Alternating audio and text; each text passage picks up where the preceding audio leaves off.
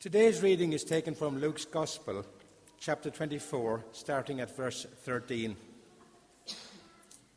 Now that same day, two of them were going to a village called Emmaus, about 7 miles from Jerusalem. They were talking with each other about everything that had happened. As they talked and discussed these things with each other, Jesus himself came up and walked along with them. But they were kept from recognizing him. He asked them, "What are you discussing together as you walk along?" They stood still, their faces downcast. One of them, named Cleopas, asked him, "Are you only a visitor to Jerusalem and do not know the things that have happened there in these days?" "What things?" he asked. "About Jesus of Nazareth," they replied. "He was a prophet, powerful in word and deed before God and all the people. The chief priests and our rulers handed him over to be sentenced to death, and they crucified him. But we had hoped that he was the one who was going to redeem Israel, and what is more, it is the third day since all this took place." In addition to some of our women amazed us, they went to the tomb early this morning, but didn't find his body. They came and told us that they had seen a vision of angels who had said he was alive. Then some of our companions went to the tomb and found it just as the women had said, but him they did not see.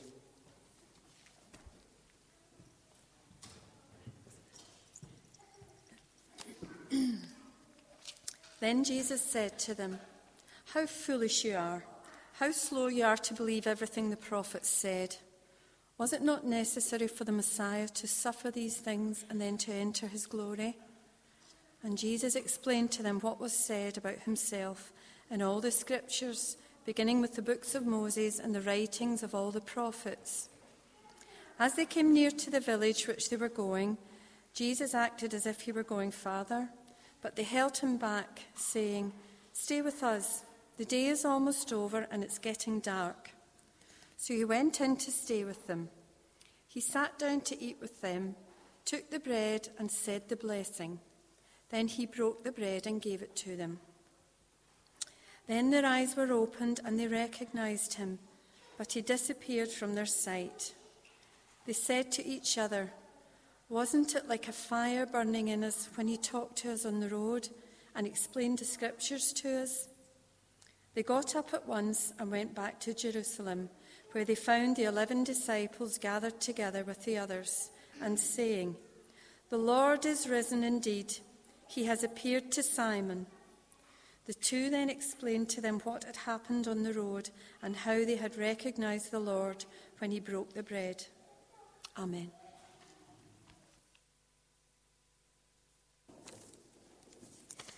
I've just got so many wonderful facts. So please, I do apologise if I'm not using yours at the moment, but we'll leave them for people to look at. And maybe, Mum, you might put them in the magazine or something. Those of you that not put your names on, please come and make sure that you do if I hand them on to my mum. All right, because there are a couple that I want to use, but I just have to make you stand up, I suppose. Right, some facts about the church family. Right, first of all, we're going to start off with a really easy one.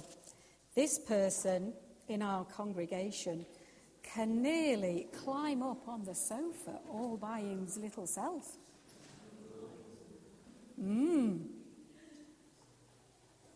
It's Thomas. Yes, it's our Thomas. Well done, Thomas. Yes. Got to include our little ones in because it's good that they put forward theirs. Right. Let's have a look here. Right. Now, we've got some very musical people in our church. We've seen our musicians here. We've seen Andy with his bagpipes in the past. And I bought Adam some panpipes and he had to go on those. But did you know we've actually got a tuba player and a saxophone player? Good to know for the future. So, a tuba player and a saxophone player. Well, I know who the tuba player is, but I don't know who the saxophone player is. Does anybody want to have a guess at who they might be? Any ideas? Well, our tuba player,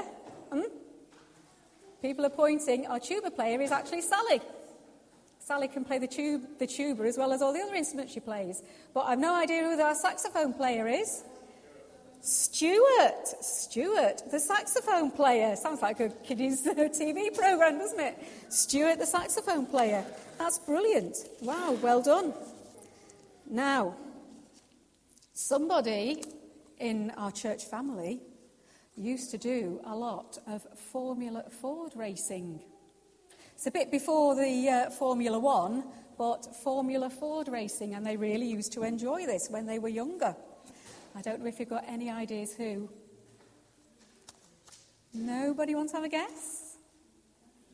Well, what amazes me is this person can't even drive on the normal roads because they haven't got a licence. No more clues? Alison, go on, Mum. Yes, that's what she told me. So there you go. Learn something new every day. Alison used to do a lot of Formula Ford racing when she was very young. So, let's see. And talking about things that are wonderful, this member of our congregation is the editor of a magazine, and it's not my mum. Somebody else does a different magazine. And this is quite amazing. Any guesses? No? Mark, do you want to guess? Derek, you saw the hand sneak up there. Yes, Derek. Well done, Derek. It's brilliant to know that we've got another magazine editor with us. Isn't this absolutely wonderful? Now, don't stress if you ever go to the swimming baths. We have a lifeguard amongst us. This particular person might not be able to rescue everybody in the room, but I'm sure they would have a good go. So we actually have a lifeguard amongst us. No? Do you want to stand up, lifeguard? Ben's got his junior lifeguard badge. Isn't that wonderful? Mm-hmm. Right, I'm going to go on about a couple of ancestors now, because these I found absolutely fascinating. Right. Do you know that amongst us, one of their ancestors, their great, so far back granddad, actually signed Charles I's death warrant? Isn't that amazing? Actually signed Charles I's death warrant. Would that person like to stand up? Janet. Great-granddad times 6 or something, was it? Something like that. Way back anyway. Signed the death warrant of Charles I. Isn't that amazing? Now, there was another ancestors one. Yep. And someone here has the remains of someone from a previous generation actually buried in the walls of York Minster. Ah, you know who it is, do you? You've let that slip before, have you? Tony Nanook. Yes, Tony Nanook. Wow. Someone here that you wouldn't guess by their accent has spent quite a lot of time in Australia. Went out there when they were very, very young and came back because someone in the family was homesick. But they spent time in Australia. Anybody like to have a guess? Ah, you know her very well. Yes, it's okay. Hey, spent time in Tasmania, I should say, not Australia, Tasmania. do a couple more because it's just... Ooh. Another ancestors one. Might impress some of you. Well, any Liverpool supporters amongst you, it'll impress you. Because that's where you get some of your team money from these days. But the ancestor, or a distant relation of somebody here, actually invented Carlsberg Lager. Sponsors of Liverpool Football Club. So all you, those of you that do partake of the odd lager might like to know. Could our mystery person stand up?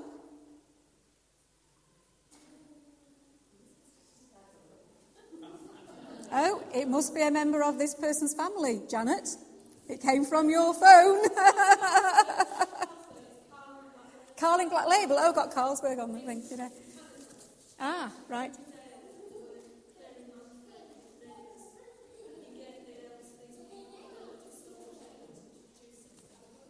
Carling Black Label. Sorry about that. Right, there we go. Fantastic, isn't it? I did ask for some... I did ask for any unusual middle names, so I think we'll share this one. Somebody in this room has the middle name Leonard. Now, I know a lot of nice Leonards. I've got an Uncle Leonard. But someone has the middle name Leonard. Any guesses? Don't give it away if you know already. It is Colin Watts, yes. It's our Colin, yep. And let's have a look who we've got left. Oh, well, I think they're busy at the back. We won't share that one.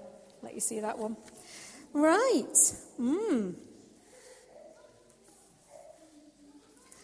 Two more, and then we'll move on. Oh, hang on. No. Oh, no, wanted to share this one.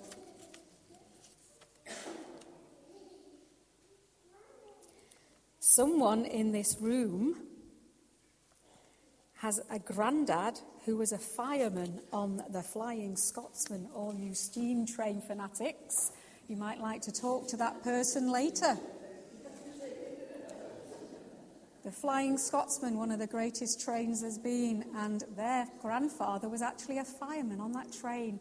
But quite a few are thinking, wow, lucky person. That person like to stand up? It's Andy. Andy's dad was a fireman, so there we are. All you steam fanatics, something to talk about later. Right. And the last one, this person hasn't put their name on, but I've got to share this one. Somebody here today has been on holiday with Brian May from Queen. And I loved Queen when I was young, so I've just got to share that one. They were the very first LP I bought was Queen Sheer Heart Attack, so I've just got to go for that one. So you know a bit about me there. So who has been on holiday with Brian May? That person like to stand up? Val, twice? Wow, fantastic. So thank you for sharing all those things with us. And there's plenty more just as good. So if you want to come and have a look later or have a little chat about things, there's some wonderful, wonderful stories that I've got here. Absolutely brilliant. With so much to find out about each other. Right. So, what was the point of this Guess Who? Well, yes, it was a chance to get to know each other better, for us to share things that we might never have thought about before.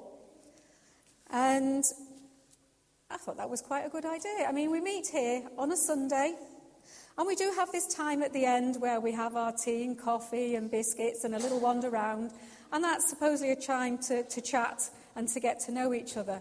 But if you're on jobs or you're on other things, or you've got to get away because you're going to work or family commitments, that really is just a quick rush round to get everything done that you've got on your list to tick off or get on with your jobs.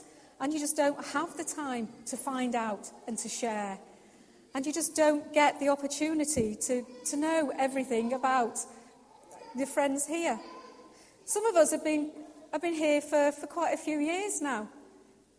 I've been here for several years now, and probably other than hello or goodbye, that's probably all I say to most people on a Sunday morning, to most of the people in the rooms. There's a lot of people in the room that I don't even get to do that to. That's me. That's my fault. That's up to me to make sure I go round and talk to people and welcome people. But probably many other people are the same. You don't really know the first thing about the person sitting further along the row from you, or on the row behind, or the row in front, even after all these years. So there's obviously plenty that we can find out about and really start talking to each other and share things and get to know each other. And it may prompt some sort of groups or social activities when we find out things that we've got in common, and just sort of cement that social side of our church.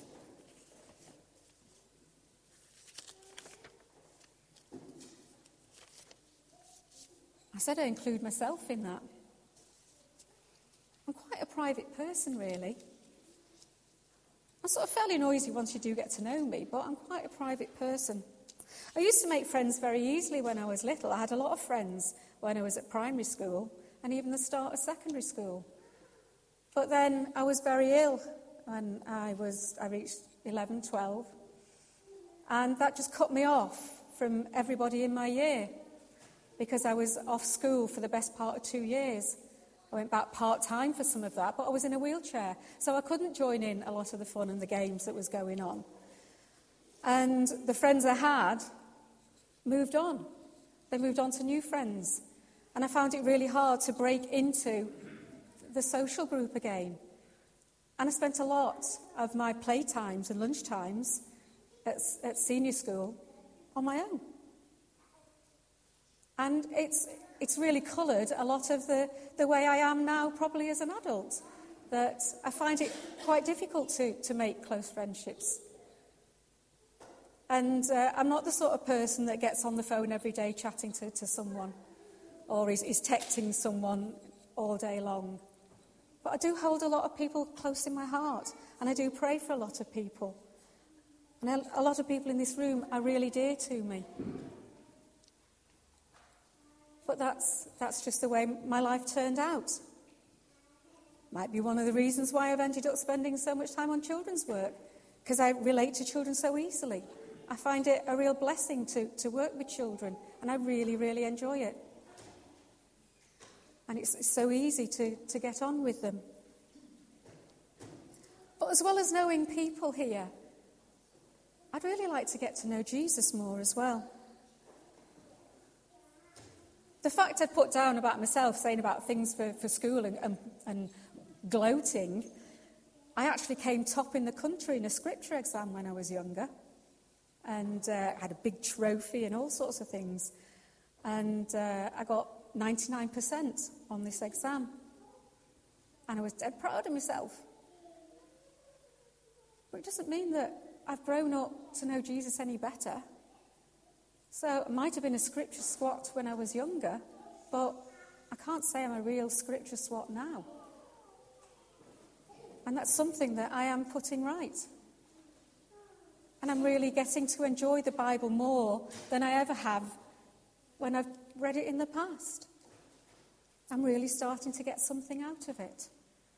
And I just hope that people here in this room are also going on that journey too, and wanting to find out more about Jesus. The reading we had, the road to Emmaus, the people that were with Jesus on that road had been hanging around Jesus' entourage. They knew the disciples. They knew everything that had gone on in Jerusalem that week. And they walked for quite some distance. I think it says in the Bible, something about 7 miles with Jesus. And right there beside him, talking to him. And they didn't recognise him at all. And when he was talking to them, he realised that they hadn't recognised a lot of the things that he'd been talking to them about for the last 3 years in his teaching.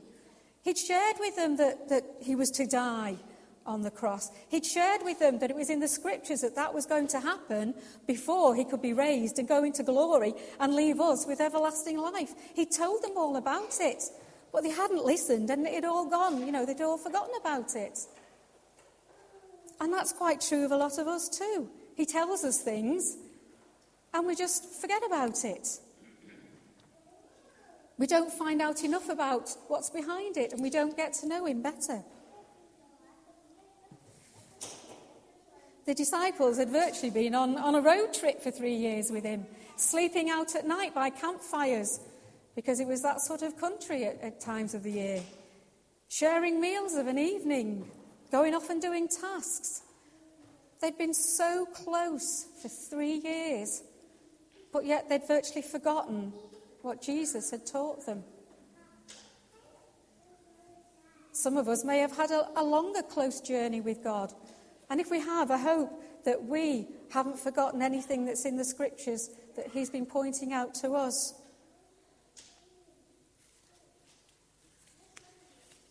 They'd seen him perform miracles, but even that hadn't helped them to remember the purpose for why he had come to earth. So what could you tell me about Jesus? If our junior church children came in, we sent them in with a task, go and ask the grown-ups in there what they know about Jesus. We'll help you to find out more about him. What would your answer be? What would you explain to children? How much do you know about Jesus from your own personal journey? How long could you carry on talking about Jesus? Could you stand there and say, I know everything there is to know about Jesus. I've known him for so long now, and we're like this. I know him just like that. Or, when you really think about it and look inside yourself, do you hardly know him at all? As elders, we've been getting together and praying and seeking guidance for what to do in the church. And it became clear to us in our meetings earlier this year that a lot more prayer was needed in this church. And that's something that we've been putting right. That's something that's been happening. We've been trying to encourage people to pray. But something that became clear to me and that I shared and was also clear to others was that we need to do a little bit of what I call repointing in this church. We need to do a little bit of inward thinking. We need to do a little bit of ourselves as individuals. We need to find out where we're at on our faith journey and think about how we as an individual can grow in this church. And then if you think of each person as an individual brick. And if every brick is re-cementing their faith, then that'll be a fabulous repointing job for this church. And that will really make this church secure for Jesus. The strength of this church and the power of what this church is going to be able to do in God's name will become stronger as we individually grow our faith. Faith opens the door to blessings and wisdom and power and miracles. So if you want to grow your faith and you're not able to do that through anything that's on offer in church at the moment, if you're not able to do it through one of the study groups, you're not able to get to them, don't try doing it on your own. I've tried myself and it is so, so hard. If you want to grow your faith and you're not able to do it, speak to me afterwards. Speak to one of the elders, because we're here to help each other to grow. We're here to find out about each other's spiritual journeys and to make this a strong powerhouse for God. And parents, if you've got children and you'd like to share with them, there are books that the Junior Church has access to that you can read to them at night that will tell them about Jesus, who he is and why he came. So we can even reach down to the very youngest members of our church. So I just ask you today, spend some time finding out about each other, because the rewards will be really great if you read some of this information. But do make sure you spend some time finding out about Jesus. Amen.